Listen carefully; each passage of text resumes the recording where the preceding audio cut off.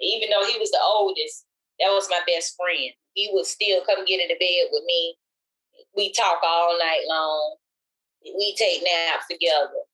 That was my best friend. And I'm like, not my baby.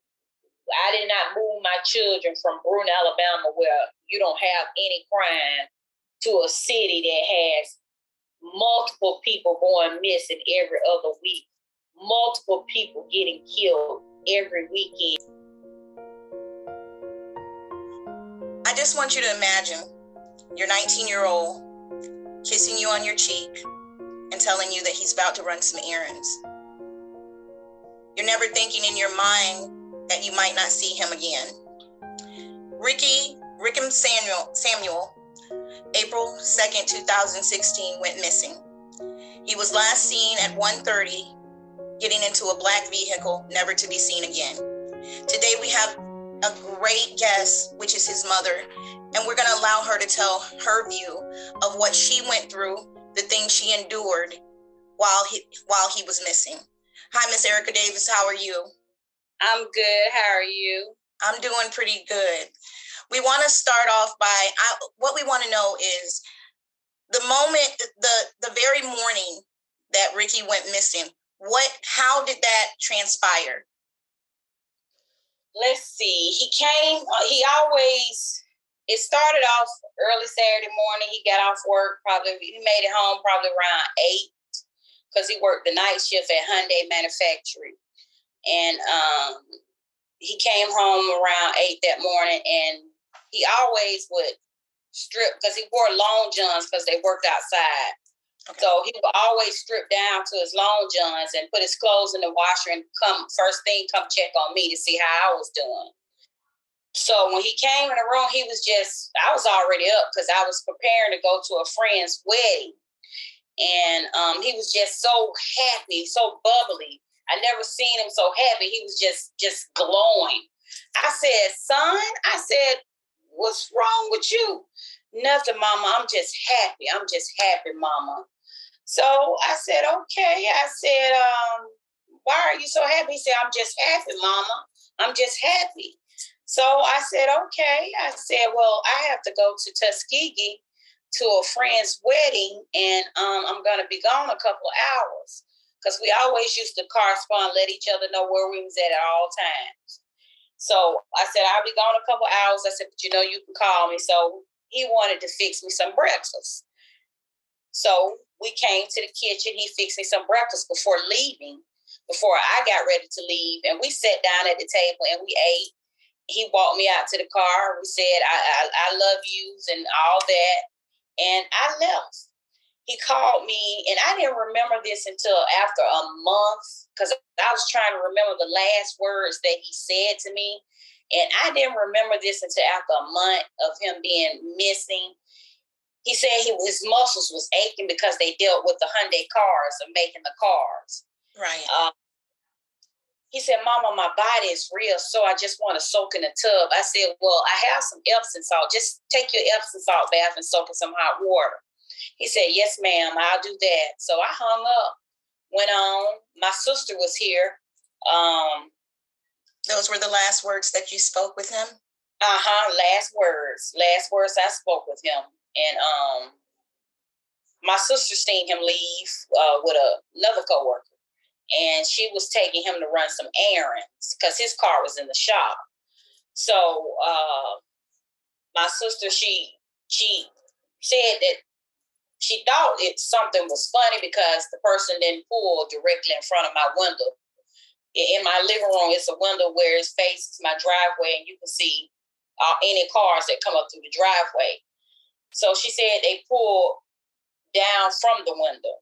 So I didn't think nothing else about it that night when she told me, but I started to get a little worried. I started to get a little worried when about 8 o'clock that night, I got a real bad headache. And I told my girlfriend, I said, I'm going to head on back to Montgomery and I'm going to go home.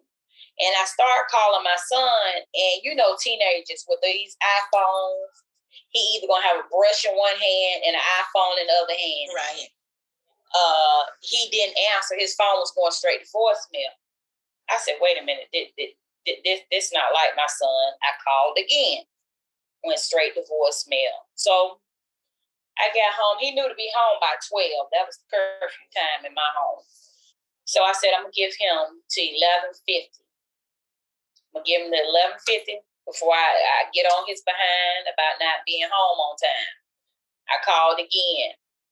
I did. It went right back to voicemail. So I immediately called his father, and I told him that I can't get a hold of Rickem. Rickem is not answering his phone. I said, Rickem has to go to work tomorrow. And I said, he usually be home resting before he goes to work the next day, which was a Sunday. I said, I can't get him on the phone. So he said, well, just give it some time. Maybe his phone went dead. And when I talked to the young lady, she told me, she said that they went out to eat. They went to Subway, got some lunch. And this young lady, is this the young lady that picked him up? That's okay. The young lady picked him up. Said that he was gonna meet some other coworkers at Walmart, and he was gonna go hang out with them, and he was gonna come back to her house because he left some things at her house. So she said she waited and waited and waited, and said he never came back. So it was a Sunday, and I'm still expecting him to come home now. I'm vacuuming my car in my driveway, and I know I felt somebody tap me on my back. And it was a girl. She brought, he had multiple things. He had his book bag because he had his coat in his book bag. And she just bought his charger. And she was like, I'm looking for Rickem. Is he home? I said, no, he's not. And because she scared me because I never seen her before. Right. And she didn't seem to be his type that he would go out with. She was like, well, I was holding his charger. I got his charger right here. And I didn't think about it until after I filed my missing persons report, the way she was holding that charger. And how was she holding the charger? That alarmed you? As if she didn't want to put any fingerprints on it. Wow. That's the way she was holding it. So I thought about that, and I said, okay, I'm going to give it. He didn't come home Sunday night. I was steady calling around, calling his cousins. Have y'all seen Rickem? Have y'all heard from Rickem? No, ma'am, we haven't heard from him. Called his daddy back. I said they hadn't heard from him. So he headed originally from Brewton, Alabama. So he headed from Brewton coming to Montgomery. So that Monday, I went and filed a police report, which was, let's see, the 4th of April, I filed my police report. And I stopped the car because I was doing hospice at the time. I pulled over before I went to my last patient house, and I called Verizon. And I told them what was going on, and I said I need the last person that he was in contact with, the last person he called, or the last text that he received. And he gave me the young lady's phone number. So upon giving me the young lady's phone number, I started calling numbers, asking have they seen Rickem. She answered the phone. I told her who I was. She immediately bust out crying. So I'm like, okay, why are you crying? And this is before the missing persons report, or? This is before. Okay. Before this person's report. I said, why are you crying? Because I don't want you to think I'm crazy. I said, why would I think you're crazy? I'm just looking for Rickem. Well, he got in the car with one of our coworkers, and there was also another person in the car that he didn't know. And he got in the car, and I just don't want you to think I'm crazy. I said, well, that what you know, I need you to come down to the detective office with me to file this missing persons report because you was the last person to see him alive. I said, she said she was going to Alabama State University, said she was in college, and she met me at the detective's office. And she told the detective officer that I didn't see him. All I seen was the car. But when we got back to my house and I started pulling records from Verizon, his call log, his text log, I'm seeing everybody he's texting. I'm seeing one number that's sticking out that he's calling, that he's talking back and forth with. So his uncle was helping me at the time because his daddy hadn't yet made it. So while I was still in the midst of trying to work and look for him. Right. So being that my brother-in-law wasn't working, he's disabled. He said, well, I'll do all the calling and I'll be looking while you're working. So me and my brother-in-law sat on one side of the table and she sat on the other side of the table. And as we called numbers, we passed the paper to her to check mark the numbers that we called. Well, I noticed the last sheet of paper that we gave her, she pulled a piece of paper out of her purse and she wrote a number down and slid it back in her purse. And I hit my brother-in-law up under the table to see if he caught that. So he said, he looked at me, he gave me the eye, he said, well, I'm gonna need you to show me he went to one of his, before he went to Walmart, he went to one of his best friends, one of his classmates' house. And he said, I'm gonna need you to show me which classmate house he went to. So she said, I think I remember. I'll try to show you. So she brought us, and she didn't have to be to work until 9 o'clock that night. Right. They worked shift. So it was about 2 o'clock.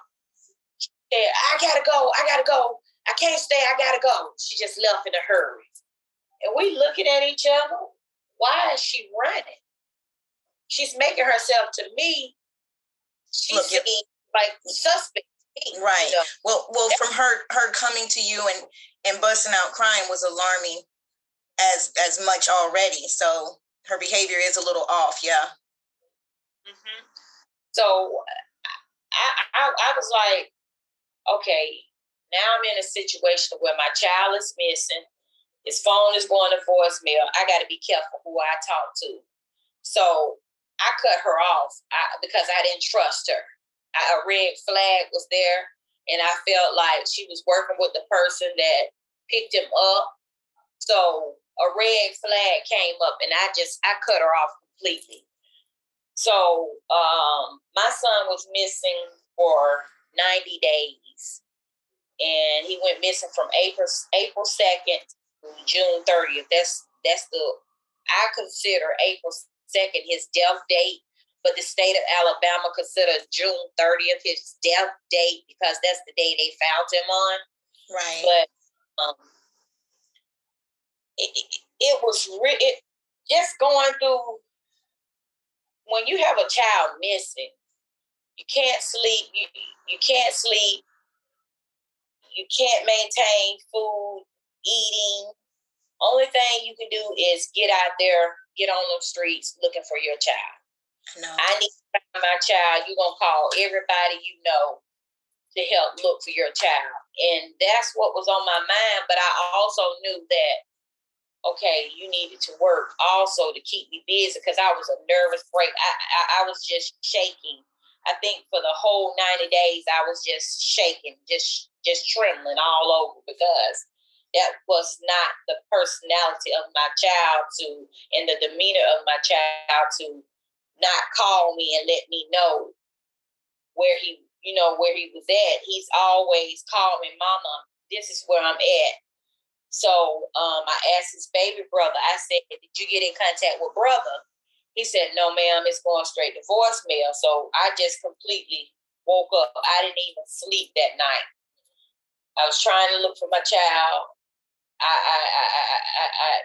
I got ready. I got up work early so I can start out early, get done with my shift, and go straight to the police station so I can file a report. Right. But as mothers, what I would like to say to mothers, beware of who your children's friends are. It's important. My son thought the person that took my son's life, he thought that was his friend. And be nosy, because I'm a nosy parent. If you live in my house and I pay the bills, I'm finna nose around. I don't believe in doors being locked in my house. I'm just gonna come in because I pay the bills. And be a nosy parent. Know who your children's friends, parents are. Know everything you can about the child that your child is friends with. Know everything you can about their parent. Know the background of the child, because 90% of people that usually get killed are killed by someone that they was friends with. And how did you feel when you literally know that you had to file the missing person report? How did you feel when you had to do that? I felt weak. I was shaken, because I was like, not my baby. Even though he was the oldest, that was my best friend. He would still come get into bed with me. We talk all night long. We take naps together. That was my best friend. And I'm like, not my baby. I did not move my children from Bruno, Alabama, where you don't have any crime, to a city that has multiple people going missing every other week, multiple people getting killed every weekend. And it's just, I was weak. I was hurting. My heart was aching, because I wanted to find my child. I need to know where my child was. That's not like my child. And for this girl to bring me a charger cord and the way she was holding it, and then after we left out of the detective's office, you then tell me that you have his book bag at your house. Why you didn't bring all that stuff Sunday when you came to my house? So I felt like she came fishing for information. So I still don't feel right about her, but you know how it goes when investigations are going on. And we want to make sure that, I know you're still in a very active investigation, and we want to make sure that we keep things, in a perimeter. But at what time do you feel like that you felt like something definitely was not right, like somebody might have done something to him? Monday, when he did not come home. By 12 o'clock p.m., noon, when my child hadn't came home and he knew he had to go to work, I knew something was wrong with my child. I knew something wrong. Your instinct, that motherly instinct, kicks in, and you know something is not right with child. Something is not right. I know exactly what you're saying, because I knew at one point with my baby, it was just like, you know their patterns, and most teenagers, social media is their thing. So they're not turning off their phone too much. That's how they communicate. It's not like how we were when we used to go outside and meet our friends. Their friends are on their telephone. So when that phone goes cold, you kind of know in the back of your head, hey, this is definitely not, this is very unusual behavior. Correct. That's exactly right. And it makes you, and then after the fact that I had to go through 90 days, that just is heartbreaking, because I had a dream. And it's like my baby came to me in a dream, and he was showing me that he was in some woods. He showed me the position that he was laying in, probably about my second month. He showed me a position that he was laying in, and I seen blood coming out his head, and I seen rain falling on him, and he was in some wood. And I woke up and I bust out crying. And Lord and behold, it rained in 2016, back in April. I want to say it rained every day for 2 weeks straight. And sure enough, my son was in the woods. They found him in the woods in a gully. And that was heartbreaking to me because they start you off when you file a missing persons report. They start you off with the missing persons unit. Then after 30 days, that's when they move you on to homicide. Well, the person that worked on my case didn't do a good job. And I'm gonna put it out there. I'm not gonna sugarcoat it. Didn't do a good job at all. And I felt like things could have been done better. Yesterday made my 6th year of my son being deceased. And it's better, but I'm going through the phase of like right now, okay, yesterday was April 2nd. What was I doing back in 2016? I'm playing it every day just like this. Every day going, what did I do the next day? What did I do the next day? What did I do the next day? What did I do the next day? Then I start calming back down. By the time June get in, I start calming back down. Because I know, okay, I'm over that now. I'm past those days of thinking, of searching every day for him, working, pausing, looking at people to see if, is that my son? No, that's not his fault. Could that be my son? Going in areas that I would never go in, you know? And I just, it's sad when you have a child. My heart goes out to every mother that has lost a child to violence, lost a child missing, you know, because our heart truly aches. We have a broken heart. And for us not to know where our babies are, that it pulls something from your spirit. It really does. And by the grace of God, He has kept me day by day to where I'm able to withstand and get up, get out of bed, live daily to take care of other children. So that's basically, you know, how I feel now. I want to cry, but I hold it in, then it'll come on out. I release that. Because I miss your son also had another co-worker that came up missing.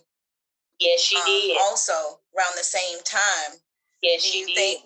Do you think at all that those were you know, related, or do you think it's just coincidental? She came, Miss Nanette Thomas came to my house. Rickem went missing that Saturday, Sunday, Monday, Tuesday. She came to my house that Wednesday evening. This lady was crying harder than I was. She said he was one of her best workers. Said he was well-mannered, always yes ma'am, no sir. Didn't sag his clothes, and she was crying harder than I was. And I'm looking at the supervisor, because his supervisor and his team leader came. She was his team leader, and his supervisor came. I just feel like the supervisor just came just to see what's going on. But Miss Nanette Thomas, her heart was truly in it. She sat on my couch. She talked to me, and I was so exhausted that day because I had been looking for him. And, you know, sometimes, you know, when you're filling up a cup and the water begins to run out, when it gets full, I felt like that day. Right. I said, John, go out no more. She said, well, I'm going out and I'm looking for him. I'm looking for him. And I want to say She went to work that Thursday night. That Friday night, she did not return back to work. And they don't want to say that these cases are connected, but I truly believe these cases are connected because they worked on the same line. Everybody that's involved with this case worked in Hyundai Globus. And that's a big coincidence. You know what I'm saying? Yeah. Who would not think to look into something like that? And they tell me she's still missing, right? Yeah, she's still missing. Yeah, she coming up. Well, coming up this week, she'll be missing for 6 years. Wow. Yeah, she's still missing, and I hate that for her children because she had 2 older sons, and her family need closure also. Whenever I share my son's stuff, I always share her stuff because this lady was concerned about my child and I'm concerned about her.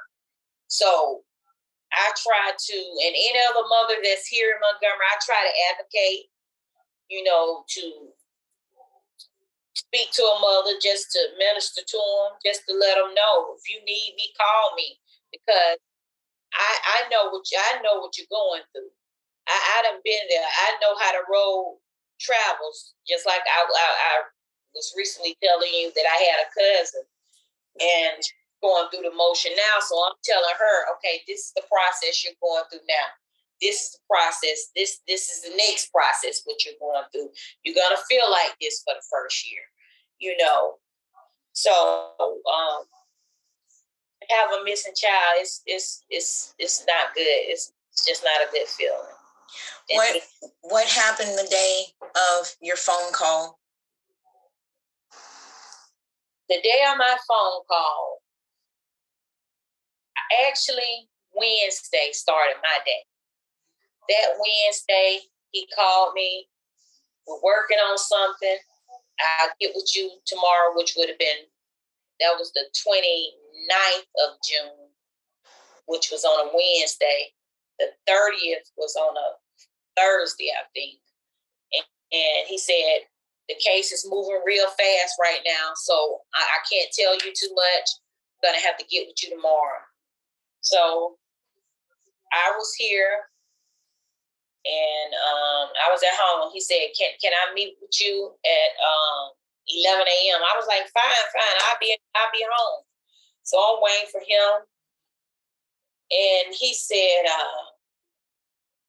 he came, he knocked on my door, I let him in. He said, we found Rickem. I said, and I'm like happy. I said, you did? I said, where was he at? I said, because I am going to get on him. I said, where was he at? We found him in a gully, ma'am. I said, a gully? What is a gully? I'm used to, from where I'm from, a gully is a ditch to me. Right. We found him in a ditch. I said, well, what was he doing in a ditch? Ma'am, he's deceased. I hit the floor. Boom. And I just hollered out. And I told him, when I was able to get myself together, I looked at that officer. I said, I told you. The first time I talked to you, I told you everything that I was telling you. You was denying. I said, I told you. Because these people had like a 2-3 day jump over us. And the first 48 hours is very critical. Very critical. Very. So I wiped my face. I was on my knees in between my couch and my table. And I looked at him. I said, I told you. I told you who it was. You did nothing. I told you. Know who it is. And I told you. So, like every case go, every missing person, my son had been there in that spot for 3 months. The next question I need to know is his dentist. Who is his dentist? So I sat there for a moment because I was still trying to take it in. I said, I can give you his orthodontist number and everything. I said he would have the most recent records on him because he had just got his braces off his teeth. I said he would have the most recent records. And it took me, I was so angry at that officer that was handling the case. I was cleaning up one day, and the Lord told me it was time to forgive him. And I called this man. I had to track him down because he wasn't over the unit that he was over before. So I had to track this man down. And I finally found him, and I told him, it was after probably about 4 or 5 years then, I said, I've hated you for a long time for the way you handled my son's case. I said, but I called because the Lord put it on my heart to call you and tell you I forgive you. I said, and I forgive you. And when I told him that, it's like he said, like a relief. Right. A relief came, and he said, Miss Davis, I truly appreciate you calling, telling me. He said, thank you. I said, you're more than welcome. And ended the call. You know, sometimes we don't realize too, and I had to kind of realize that with the case, those officers sometimes carry those burdens because, you know, he probably had to carry that he might have didn't do what he might have wanted to do in the case, and that he might have took it lightly, like, you know, he might show up because most of the time missing persons, the percentage of them usually are runaways. And people think, oh, okay, they'll just come back and this, that, and the other. But you said something very powerful. The first 48 hours is like so crucial. And sometimes when officers get those cases, they think, you know, well, maybe this person might show up. You know, I see that law enforcement is starting to really take missing people more seriously now due to the fact of the cases like your son's, you know, because just the information you gave about the young lady, you know, it could have been way in a different direction if it would have been handled maybe a different way. And that's for the investigation. But you're right, though. But he might have carried that burden around for a very long time, not being able to give you the closure that he felt like he should have been able to give you. That's right. You're right. And that's what I felt when I heard that sigh of relief. Right. Right. I don't have to carry it anymore. I don't have to carry it anymore. That's what I got from that. Mm-hmm. I don't have to. Because they're we don't look on the side that they're on. We tend to don't realize that they're just as human as us sometimes, and they make some of the same mistakes, even though some can be very crucial. They still make some of the same mistakes that we make also. So that's one of the things that we hope through this podcast that we're able to kind of relay to, that there's two sides to missing children, you know. Right. Let me ask you a question.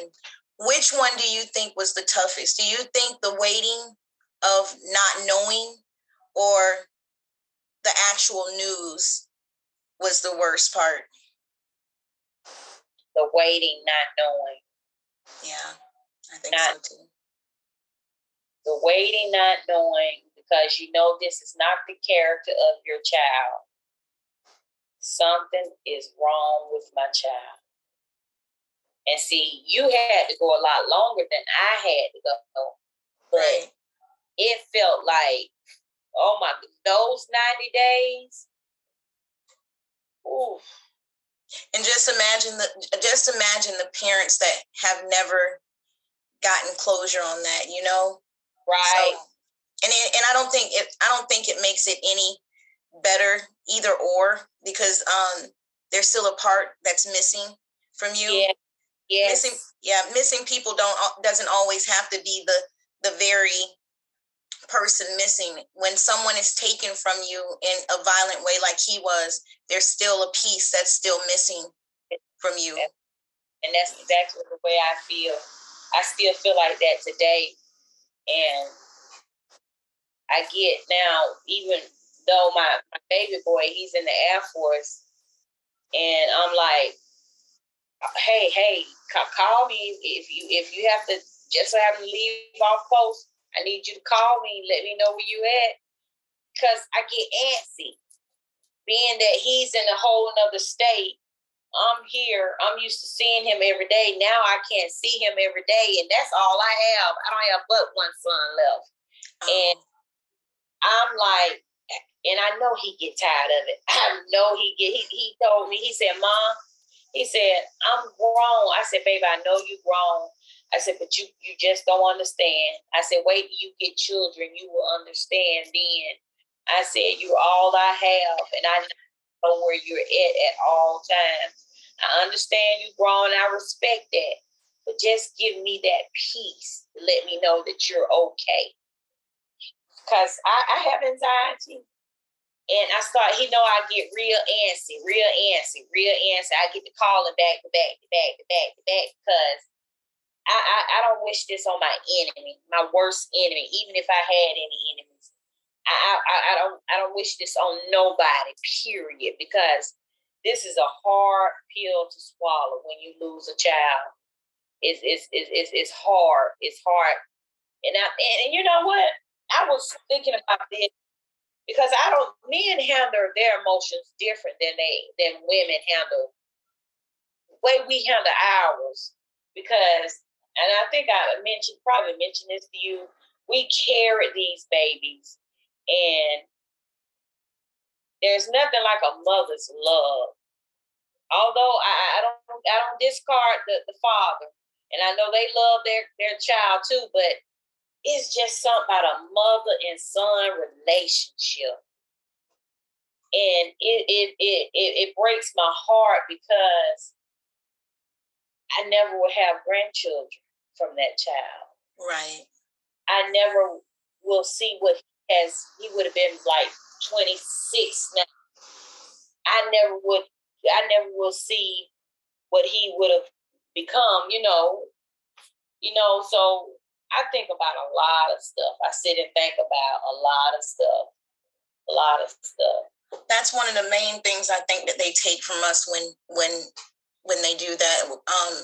It's the memories. It's the memories that we won't get to see anymore. Jabez was 14, so he never would have been able to graduate. So it's the memories that they take from us. Let me ask you a question, if out of the whole case, when your son was missing, what would be some things that you would want to be done differently, as in how the case maybe was handled? Going through the case, I spoke with a state representative of Alabama, and I told him, I said, they need to change the laws because they would not let me get my son on the news. My son had already been missing for like maybe 4 days, going on 5. And a state representative, someone got in contact with a state representative, and a state representative called me and noticed that my son wasn't getting any showtime on TV because we needed to get his face out there. I think the biggest thing, and what the officer that was handling his case told me, I will be violating his civil rights if I put him on TV. I said, he ain't got no civil rights. I said, I buy his underwear, his t-shirts, and socks. I said, he ain't got no civil rights. I need my son on TV. I said, I need to get his face out there. I wish we can change that, because sometimes they don't want to put them on TV unless their life is in danger, or if they're on some type of medication, or if they have a disorder that inherits their impairment of judgment. Right. So I think that's one of the things that I would like to see changed. Any person that goes missing, Amber, I don't care how old they are, Amber alerts need to go out immediately. Need to hit the news immediately, because we got to take this stuff serious. We really do, because you got sex trafficking going on. You got people getting robbed, getting killed, and ooh, Lord, that's one thing that I would. So you think that their face should be shown, at least, especially in the first 48 hours? That would make a big difference. Yes, ma'am. Yes, ma'am. Because I think after about the third or fourth day, a person sometimes not even gonna, because everybody goes through stuff. Everybody in the world goes through stuff, and they probably won't even remember that 4 days later. Right.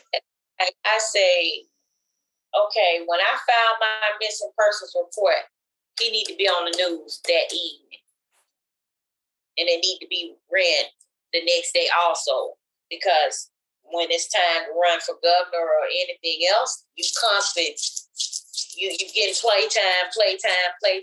We need to help these missing children, these people, grown up adults that's missing. We need to help them, get them on the news, get them out there so their name can be known, so we can look and see faces and stuff. That's how I feel about that.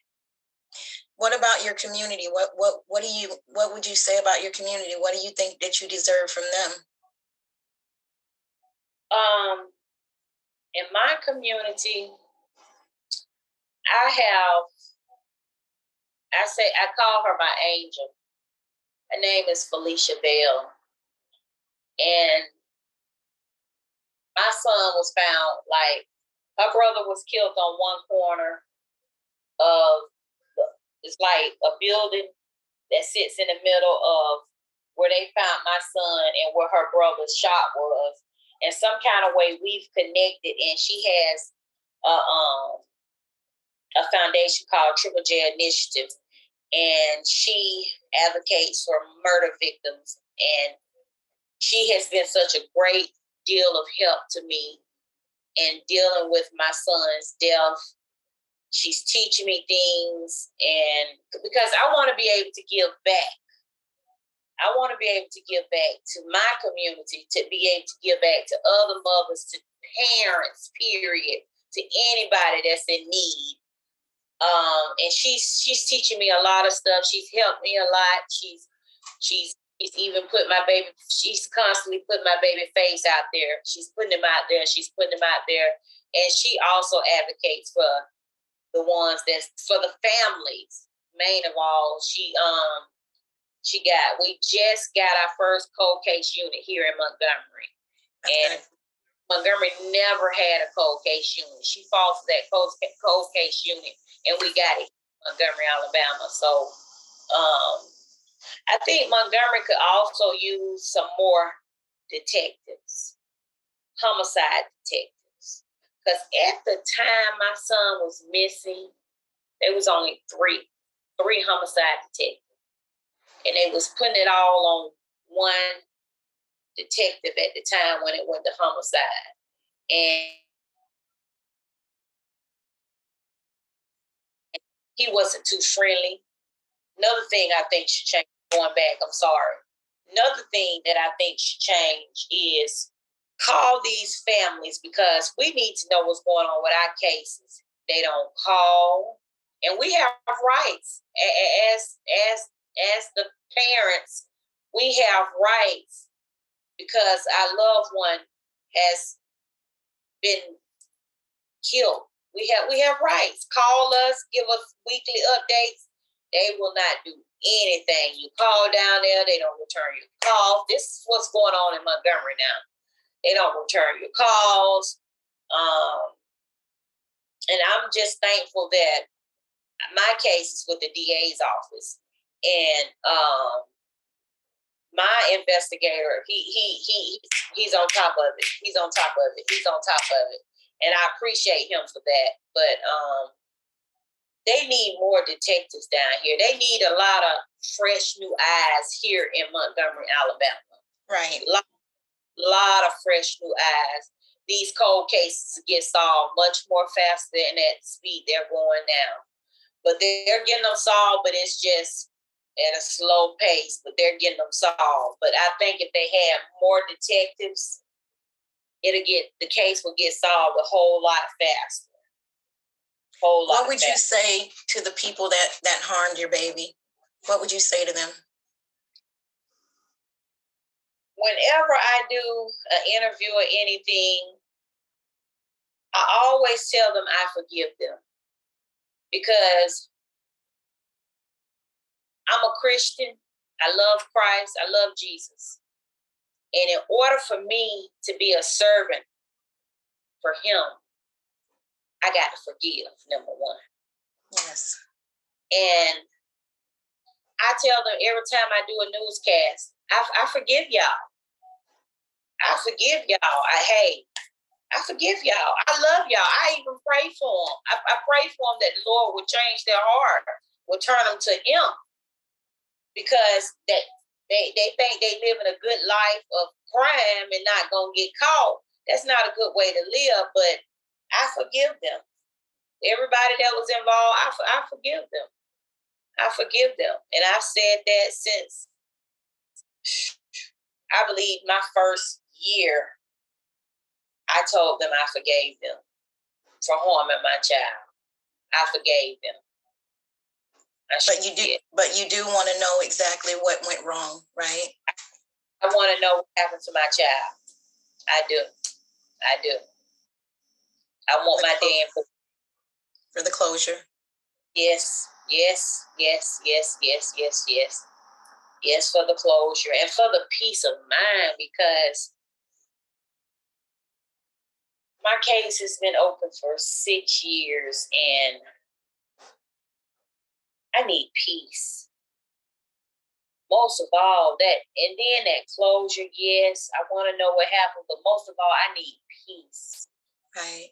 And I need my I need my baby.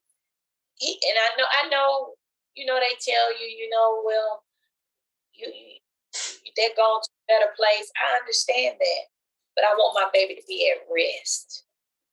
To know that the people that harm him are caught. They're in jail. That'll give me peace to know that this person and this person is off the streets. They can't hurt anyone else, because I don't want this happening to any other mother's child. Period. No one. Period. And Montgomery has a bad crime rate of robbery here in Montgomery.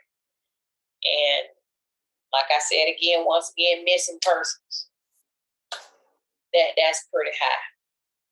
That's pretty high. So if there was anything that you could say before we leave, if there was anything to say to the mothers that are still missing children, and not just children, just people also, what would you tell them of words of encouragement? Don't give up hope. Keep God first and keep pressing. Continue to look for your loved one. Always. Don't stop. Keep fighting for them. Keep fighting for them. Because you're their mouthpiece right now. Keep fighting. Keep looking. Keep pressing. Keep God first. Yeah. Well, thank you, Miss Ericka Davis. You have been such a beautiful blessing to us. You have no idea. I've been talking to my husband about you. You're in our prayers. We're praying for you for strength and encouragement. So we're going to end this off. I'm Tawana Stan. This is Use Your Voice. We thank Miss Ericka Davis for coming on today. And if there's any information that you can get on her case, please be able to contact us. We'll leave our information down below. Thank you.